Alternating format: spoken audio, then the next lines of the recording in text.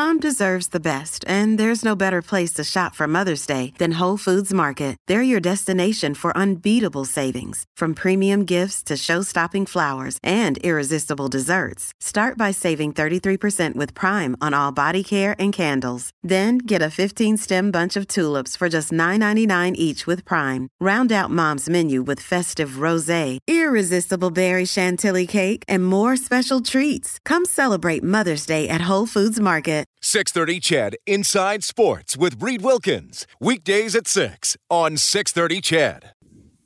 Bringing people together makes us great, but in a pandemic, it makes us vulnerable. Because the first thing to go and the last thing to come back is large gatherings, and large gatherings is the lifeblood of the CFL. Unlike large US-based leagues, our biggest source of revenue is not TV, it's ticket sales. Governments coping with COVID-19 for reasons of public health that we totally support have made it impossible for us to do what we do. Our best case scenario for this year is a drastically truncated season, and our most likely scenario is no season at all. Yeah, just a quick recap of one of the key clips yesterday from CFL Commissioner Randy Ambrosie speaking to a House of Commons Finance Committee. And we will continue to look into this story tonight here on Inside Sports as we welcome Ryan King from the Edmonton Eskimos to the show. And he's also an executive board member with the CFL Players Association. Ryan, before we dive into all that stuff, it's good to talk to you again. How are you doing through all this, buddy? Hey, Reed. Yeah, thanks for having me back. Things been good. Just staying as busy, as we all can. Working on all the little things in life, right? Lots of organizing and lots of planning and prepping and stuff. But I've been good, and staying busy working through this with the Players Association. So it's been good. Okay. We played that clip off the top of the show. Before we get into today's developments, what was your reaction yesterday when you heard those words from the commissioner that the most likely scenario is a canceled 2020 season?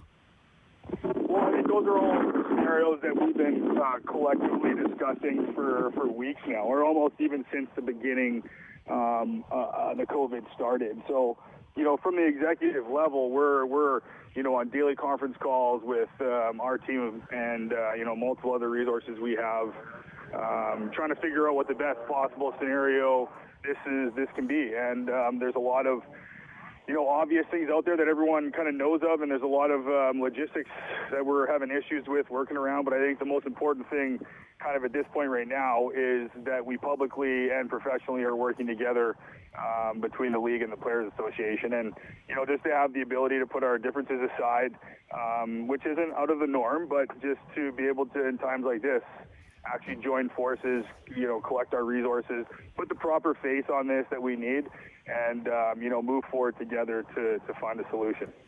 Okay, so I'm hoping you could tell me about that, because like you said, there were some sort of bumps in the road over the last couple of weeks. Were you guys able to talk today, and can you share anything that came out of that? Yeah, we actually, so after obviously the response that came from yesterday, we had some urgent meetings that we got together with the CFL, so I can say that the response has been very positive from the Players Association side of things, that we spent all day today on conference calls working together our differences, putting together a plan of action moving forward in a whole bunch of different kind of avenues.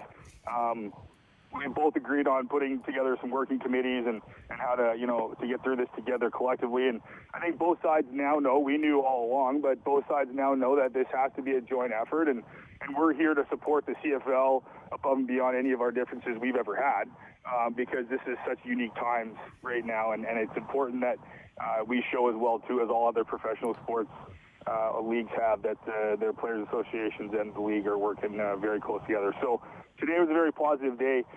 We heard from their whole side, and we had a lot of time to speak about our issues as well. And we definitely look forward to moving forward and putting the plan together. Okay, well, I know you want to move forward, but I want to clarify that was addressed, because some CFLPA members, and Solomon Elamimian, one of them, saying maybe the players had felt a little bit left out of the process at times. Was that cleared up? Well, I think that's an understatement to a certain level. And this goes as far as we've put together our own a coalition of working committee. We've kind of had to do things ourselves up to this point, and that's fine. We're very, very, united together as an association. We have a tremendous amount of support across other unions and, high level people that have support for the players and our families and all the people that work in the CFL. So I think the big thing in that regard is that the players are having support, and it's being known even from a provincial and federal level that if we're going to do this, it's got to be together. All right, so one of the things a lot of fans have been asking me, Ryan, and I see it, kind of in social media and opinion articles and things like that, is the commissioner has put out these dollar values and maybe hasn't categorized where that money is going to go. Do the players have any clarity on that from Randy or the league that you can divulge? No, and I think that's just part of the CFL reacting in the way they did, and I think that if they went back to do it again, they would change a few things, and I think today was actually a very positive meeting in regards to them acknowledging that and understanding that we do have to come together.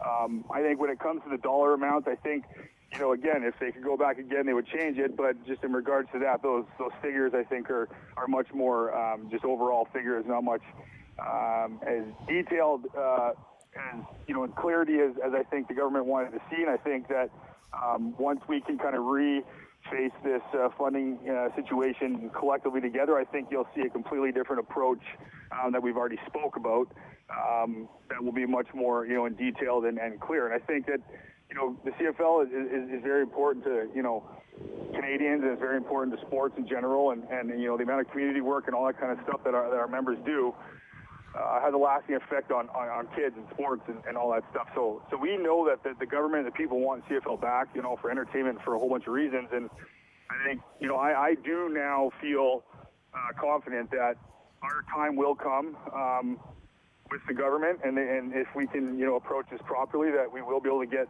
whatever funding is needed appropriately, and we can collectively, have a Canadian Football League in the future. Okay, so let me ask you how this pertains to this season. Ryan King joining us on Inside Sports from the Eskimos and the CFL Players Association.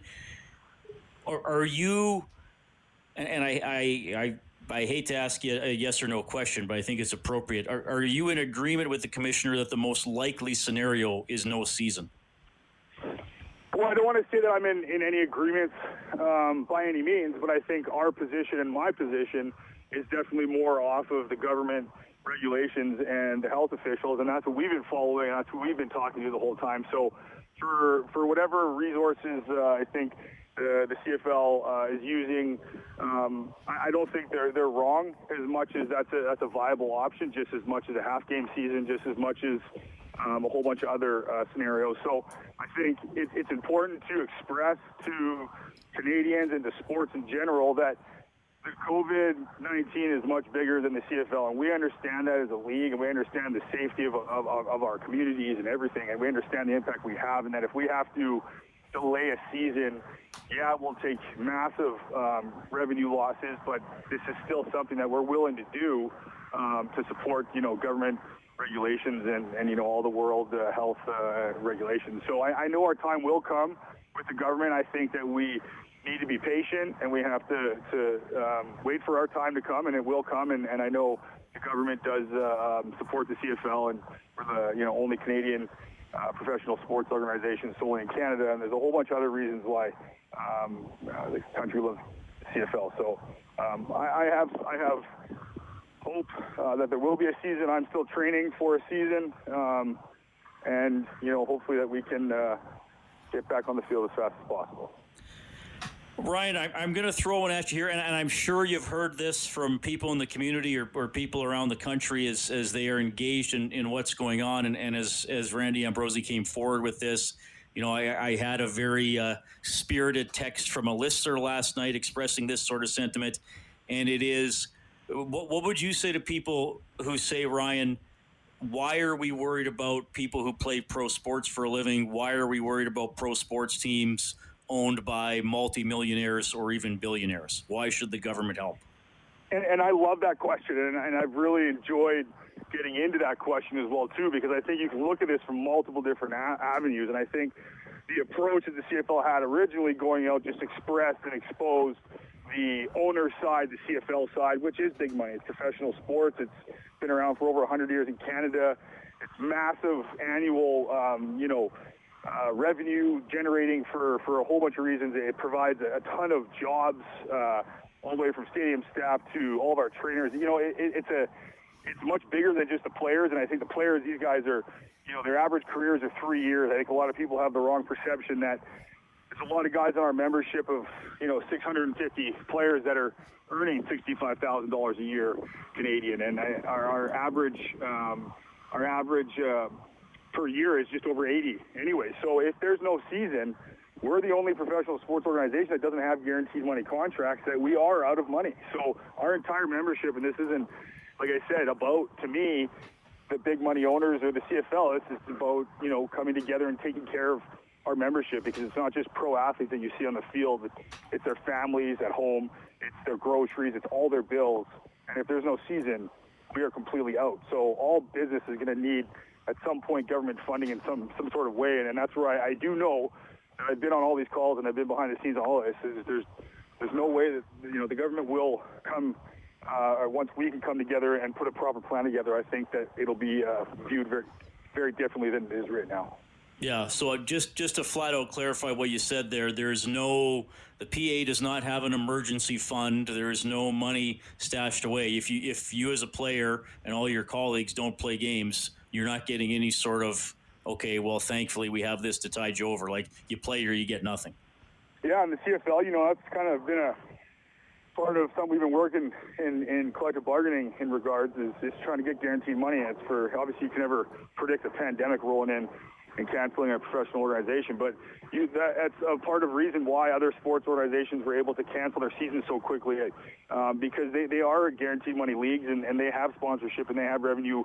The CFL is fully, we have to play the games to get the sponsorship, to get the gate revenue. We're a gate revenue run league, over 50% of it, so even just playing with no fans, we wouldn't even break even. And I think it's important that people know that players get paid on an 18-game schedule. So right now, for this to hit at this moment, like even for myself personally, like you budget as you have for X amount of years of playing.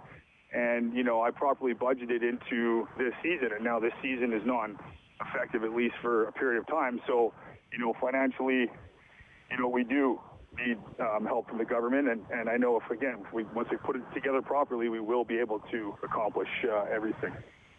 Ryan King from the Edmonton Eskimos joining us tonight, representing the CFL Players Association. As he's been telling you, they had some talks with the league today, and they'll move forward from here and try to deal with the fallout for the league from the pandemic.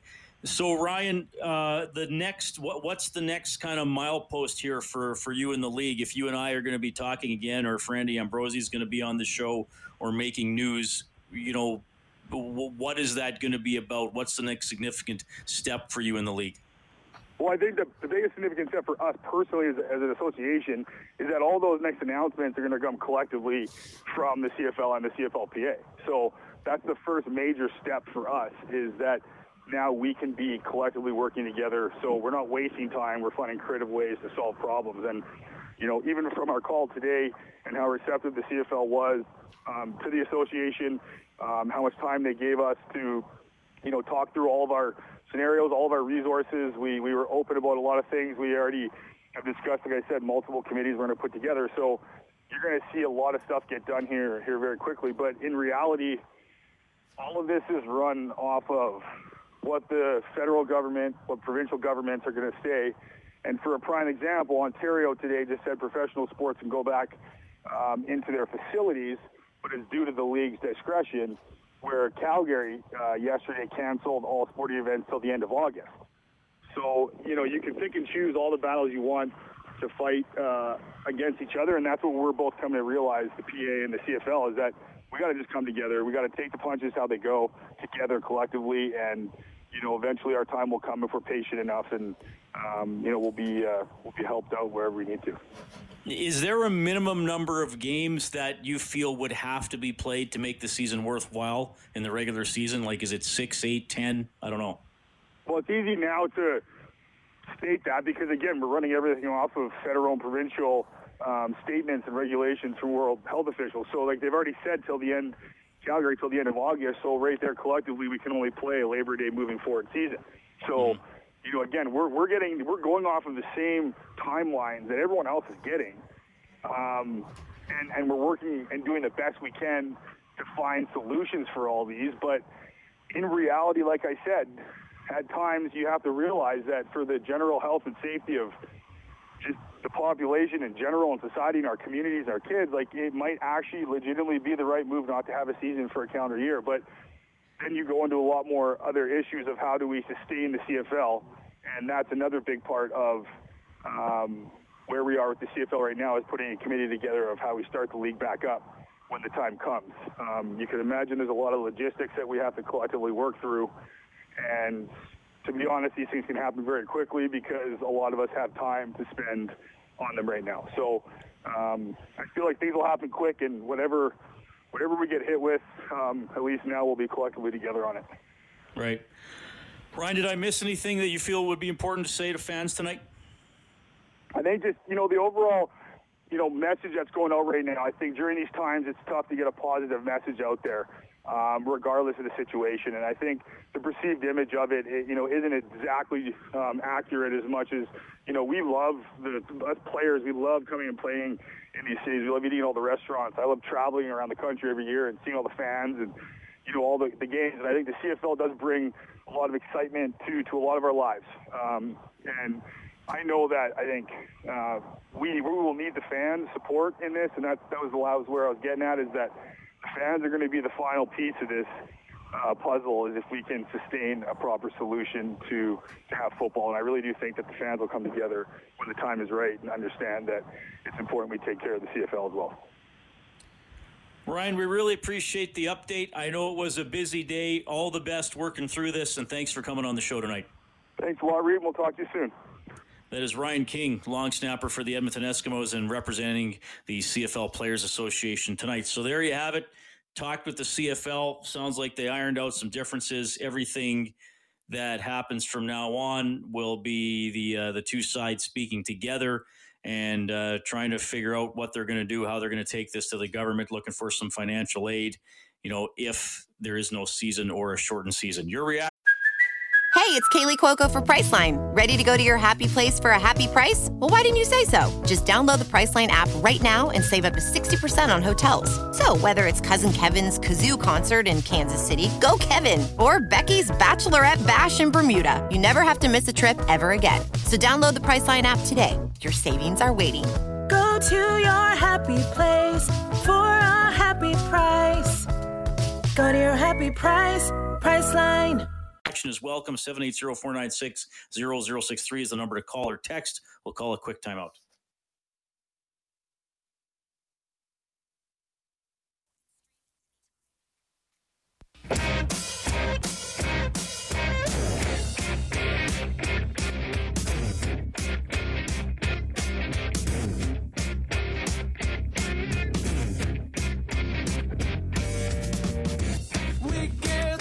Catch up with my good buddy Bob Stauffer after the 7:30 news. What's going on with summer sports seasons for kids? Here's Dr. Hidshaw from this afternoon. At the moment, the activities are limited to those that can take place within the distancing measures. So activities where you have 15 people or fewer in a group, where if it's children participating in the activity, where children can be kept 2 meters apart from each other. If they're doing something like kicking a ball back and forth, then that would be totally fine. But if they're sharing equipment, so throwing a ball or a frisbee or something that touches many people's hands, that would not be something that would follow the rules right now. And so that question of when will a decision be made about other sports and whether there's any kind of precautions that sports that may have, for example, baseball, where people handle a bat and handle the ball, is that something that can take place this summer? Or even soccer, certainly kicking a ball back and forth is fine, but playing a game of soccer is difficult with, if we say the children have to stay 2 meters apart. So those are all things that are still under discussion and decisions haven't yet been made. All right, we'll talk about the future of the CFL, NHL, get into some Oilers. If you're struggling to lose weight, you've probably heard about weight loss medications like Wegovy or Zepbound, and you might be wondering if they're right for you. Meet PlushCare, a leading telehealth provider with doctors who are there for you day and night to partner with you in your weight loss journey. If you qualify, they can safely prescribe you medication from the comfort of your own home. To get started, visit plushcare.com/weightloss. That's plushcare.com/weightloss. plushcare.com/weightloss. There's rumors with Bob Stauffer when we get back.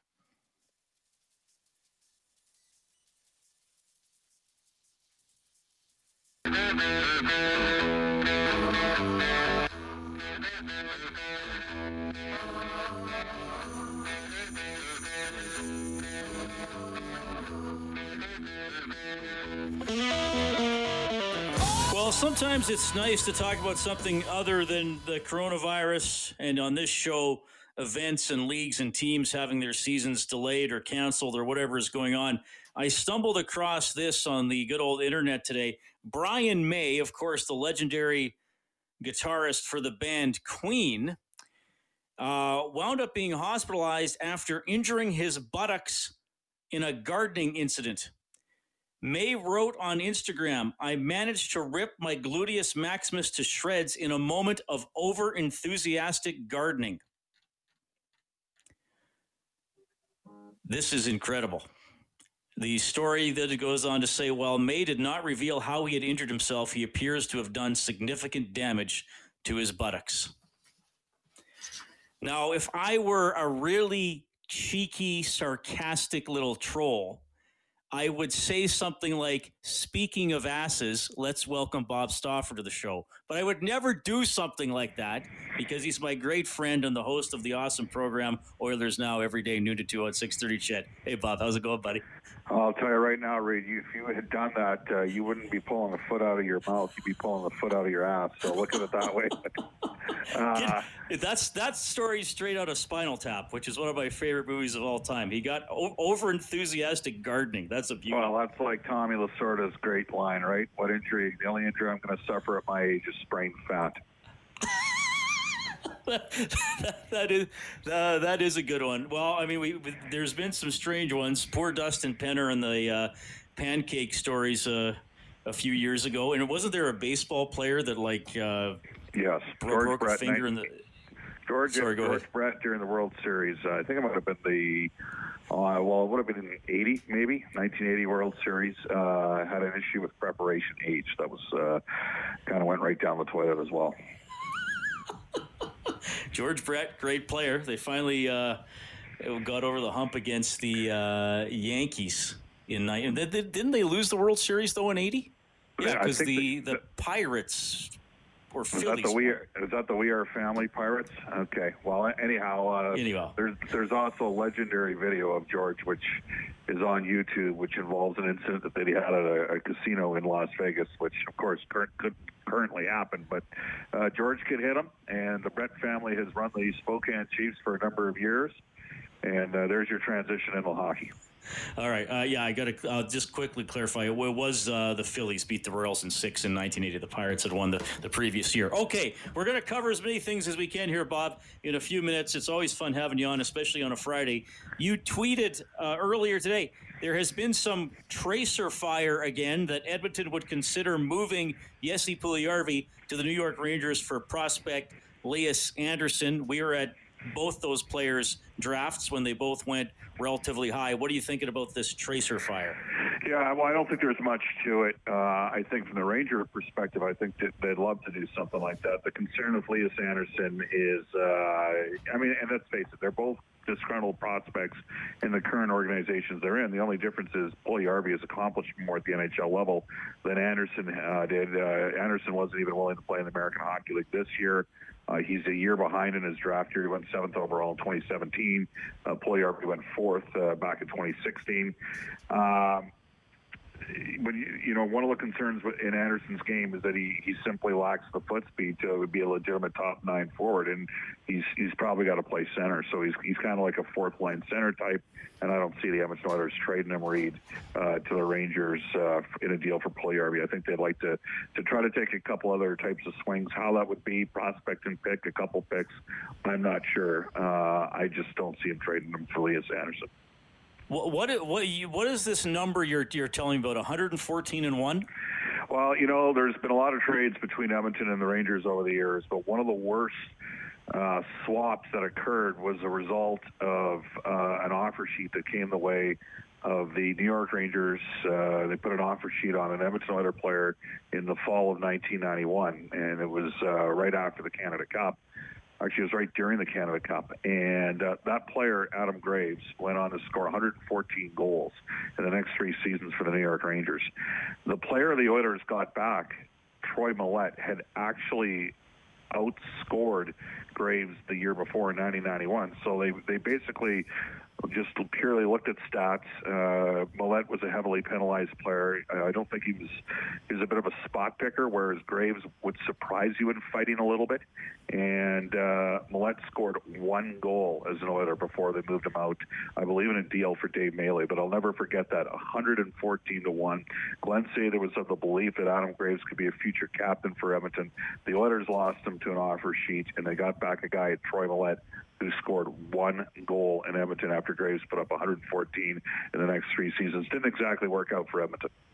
Adam Graves in 93-94, 52 goals, 79 points, 127 penalty minutes, and then 17 more points in the playoffs, as obviously the Rangers ended that long drought and won the Stanley Cup. Bob, you and I have been lucky to see some incredible Oilers performances over the last decade or so. Scrivens 59 saves, Gagne 8-point night, 6 points from McDavid, Leon Draisaitl getting 4 goals against the Nashville Predators. We can go on and on. But in terms of a playoff performance, is this one of the top all-time 30 years ago today? Well, it is for me. And part of it, with Mark Messier, part of it was that Gretzky was gone. And, the Oilers were down 2-1 against Chicago. It was a Sunday afternoon game. I remember watching it. I was in Wells, British Columbia at the time. And Messier just took the game over. And I remember Sports Illustrated, pretty sure as Michael Farber had written, a 2-goal, 4.86 elbow performance. And I know that Doug Wilson hacked him across the side of the head on the second goal after Messier broke right up the middle. And Messier, the death glare that he gave back to the Chicago bench. And the Oilers, they were down 2-1 in that series against Chicago, and they went 7-1 the rest of the way in the playoffs. And to me, that forever cemented the legacy of Mark Messier. I mean, he was the MVP in '84, but it was his elevation of play that showed you that he could flat out, and I think we do that. And Reed, as a younger guy, I tried, and a lot of guys said I was a bit of a jerk for doing it, but I tried to play a bit like that competitively with that. And of course, as I got to, have Wayne Gretzky around the team the last 3 or 4 years and just be treated so well by Wayne. Wayne's now my favorite former Oiler, along with Kevin Lowell. But at that time, Messier was the guy that all my buddies wanted to try to play with because of the physical intimidation in his game. And that game in Chicago, for me, will forever cement. I'll never forget it for just how dominant and how good he was. It's a tough place to play. The Oilers were down 2-1, and they took care of business against Chicago, then obviously beat Boston 5 in the '90 Stanley Cup final. Was it Messier? Who has that famous pain threshold line? Or was that about Jason Smith? Yeah, Robin Brownlee had the line about Jason Smith. He has the pain threshold of a cadaver. All right. I thought Cam Cole had one that Messier had the pain threshold of a Cro-Magnon man or something like that. Well, I could be mixing up the eras, but Cam had some good lines along the way. Well, Cam was a terrific writer. I mean, he could really turn a phrase. The guys like Mark Spector would be the first to tell you they wish they could write like Cam Cole. Messier, Peter Zofsky wrote a piece which Mark wasn't very happy with. In the game of their lives back in the 1980-81 season. But Mark obviously was a physical freak. There was no debate about it. And the speed that he played with, but also just a different game read. Like, he he was an intimidating player that often crossed the line. And I think realistically, like he's second all-time in career points right now. I think realistically, had he played today, if you had looked at his body of work and what got him suspended and the major penalties he took, he might have over 200 games in suspensions in the NHL with how it's managed today. Like he just obviously would have tailored his game appropriately, but he knew how to hurt guys and finish guys. But he just kept on getting better, and that's what I admired about him, Reed. Like, you know, he came in and he was basically a left winger playing with Hagman and Anderson, and by the end he was carrying the team as a first-line center and went from being a shooter to a playmaker, special player. It's been interesting with the 87 Stanley Cup Final having been replayed over the last couple of weeks on Sportsnet, Bob. I mean, you've had a couple of Oilers on your show. I got to talk to Ron Hextall. And those Oilers and Flyers played in that bitterly contested series, and then a lot of them were teammates on the 87 Canada Cup team. And you know, it sounded like they gelled pretty well. There was still a lot of respect. You know, obviously Hextall didn't play because Fuhr played every game. But to me, somebody tweeted about a month ago, if you could only watch one past hockey game for the rest of your life, what would it be? And I said Game 3 of the 87 Canada Cup Final, no questions asked. Yeah, I think that'd have to be up there. I'd have to consider the New Year's Eve game between the Canadians and Central Red Army in '75, and you know, Canadians outshot them 38-13. The Russians had a huge advantage. They played together all the time, you know. And the other thing is, and I want you to think about this because it can parlay in our current conversation where we're at right now, Reed. Like the Russians basically trained for 10.5 to 11 months a year, and so they were on skates more in a year than Canadian players were back in the 80s. And for the most part, so many of them played on Central Red Army or Moscow Dynamo, which is where Semenov played, Anatoly Semenov, not Alexei Semenov. They both later played for the Oilers. That they were really familiar with each other. And their style wasn't conducive to the nastiness and the edge of the North American game. So they didn't have a similar type of hatred between one another. So I think the Russians had a significant advantage in international hockey. I'm a guy, I respect them. I love their skill. But I also factor in that they were together all the time. And if you had given, if you'd taken the best 22 to 24 players in Canada and just played them together for months on end, I don't think these games would be as close as they were, because I think Canada, the other thing is, I think Canada wouldn't have needed to play as much on the edge. I mean, Rick Tocchet in Game 3, Brent Sutter, those guys were running around when Canada was down 3-0. And they got away with a bunch of calls because it was a little cheesy and dirty and greasy. But nonetheless, I'm with you. That series was phenomenal back in 1987. 1987 is probably one of my favorite years of my life. I mean, the Eskimos won the Grey Cup, the Oilers won the Stanley Cup, and Canada won the Canada Cup. Yeah, that's a great point. That was an incredible year for sure, and a lot of exciting events. Bob Stauffer, Oilers Now host, joining us here on Inside Sports. Okay, so your show's, well, it's always very interesting, but the last couple of days, a couple of things really struck me. Brian Burke yesterday, and Brian's been very, I wouldn't call him pessimistic, but he's been very much, let's consider how hard it is to get the NHL season going. He has said that he thinks it might not happen. Elliot Friedman always has a lot of insight. I loved how he put forward today, Bob, a bunch of variations that the league might have to consider if you had a 24-team playoff. Could you have total goal series where the higher seed starts with a 1 or 2 goal lead or things like that? I mean, I think anything's on the table. The thing that bugged me, though, is if the Oilers are playing in a pod, why can't those games be in Edmonton? There aren't going to be any fans, so you kind of lose a lot of the home ice advantage. Reed, I'm 100% with you. It defies logic not to, and the league's got to be focused on saving money too. It's part of the reason why we're going to have 2 of the 4. If they're fortuitous enough to play, and we all know Western Canada right now is in a lot better shape. Certainly, Vancouver, Edmonton, Winnipeg are in a lot better shape than several markets in Eastern Canada and the United States. Canadian dollar being at 70 cents. I mean, there's a strategic advantage for the NHL playing in Canada. So I would assume 2 of the 4 pods will be in Canada, but I would have Edmonton. If it's Edmonton, if it's in the Pacific, should either be in Edmonton or Vancouver for me. The Atlantic should be in Toronto. That would be automatic. The league's got to find a way, and the players need to not worry that one team might get home ice advantage. What they need to worry about is a situation where they're going to have to be as creative as possible to play, because not every league is potentially going to get the chance to play. So if they get a chance, they got to go for it and not worry about the little minor things like one team potentially having a minor advantage at home. I mean, that's the way I see it. I mean, I look at what's going on in the CFL, and I love football. You know that. Maybe not quite as big a fan of the CFL as I used to be as a kid. But I've been concerned for those guys and for all the people that work around that league as well. And tonight today we found out Adam Silver told the NBA Players Association they might not have fans for the 2021 season. Yep. I don't know how hockey exists without fans. So we'll see where this all goes, but it's a very tricky time, to say the least. I'm going to circle back to what you said, too, about the host city, whether it's Edmonton or whoever in the NHL, that team wouldn't play there. Another reason that doesn't make sense is traveling is not easy right now.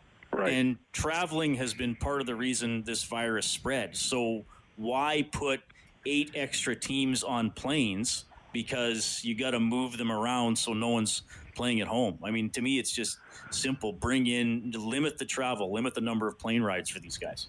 Yeah, I do kind of agree with the concept of 24 teams and maybe eliminating players from 7 teams who have don't worry about completing the regular season, get to the playoffs, and sort of go from there. I totally agree with Ellie in that perspective.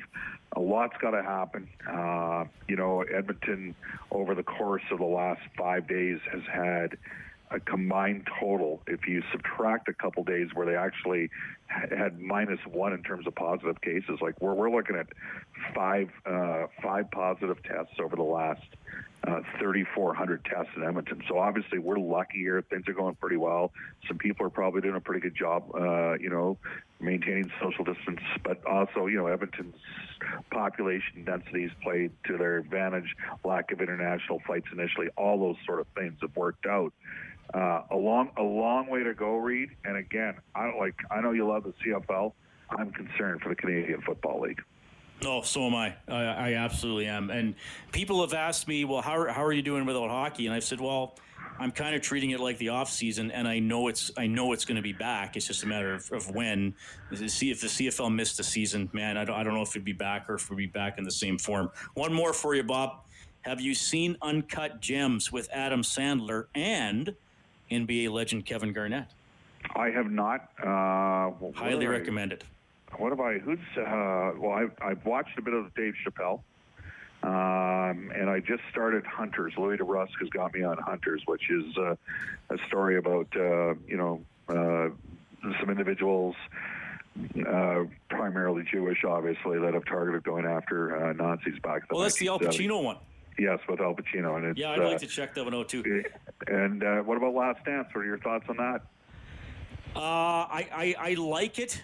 Is it going to be 10 episodes? Sometimes I feel like I don't think it necessarily needed to go that long. It's neat seeing Pippen and Jordan and some of those guys look back on it. I got to say, Bob, it would have been nice to have current interviews with Jerry Krause, because you can tell Jordan is loving kicking him when he's not around. Yeah, I brought that up with Jack today. Like, to me, that's the one thing I'm a little bit uncomfortable with. We all know Krause had an ego. It's clear as day. Maybe there was, the criticism seems a little over the top for a guy that's not there to defend himself. Bob, always a pleasure. Someday I will see you in person. Take care, man. See you, Reed. Have a great weekend. Talk to you Monday. That is Bob Stauffer, host of Oilers Now, noon to 2 every day on 6:30 CHED. Back after the break.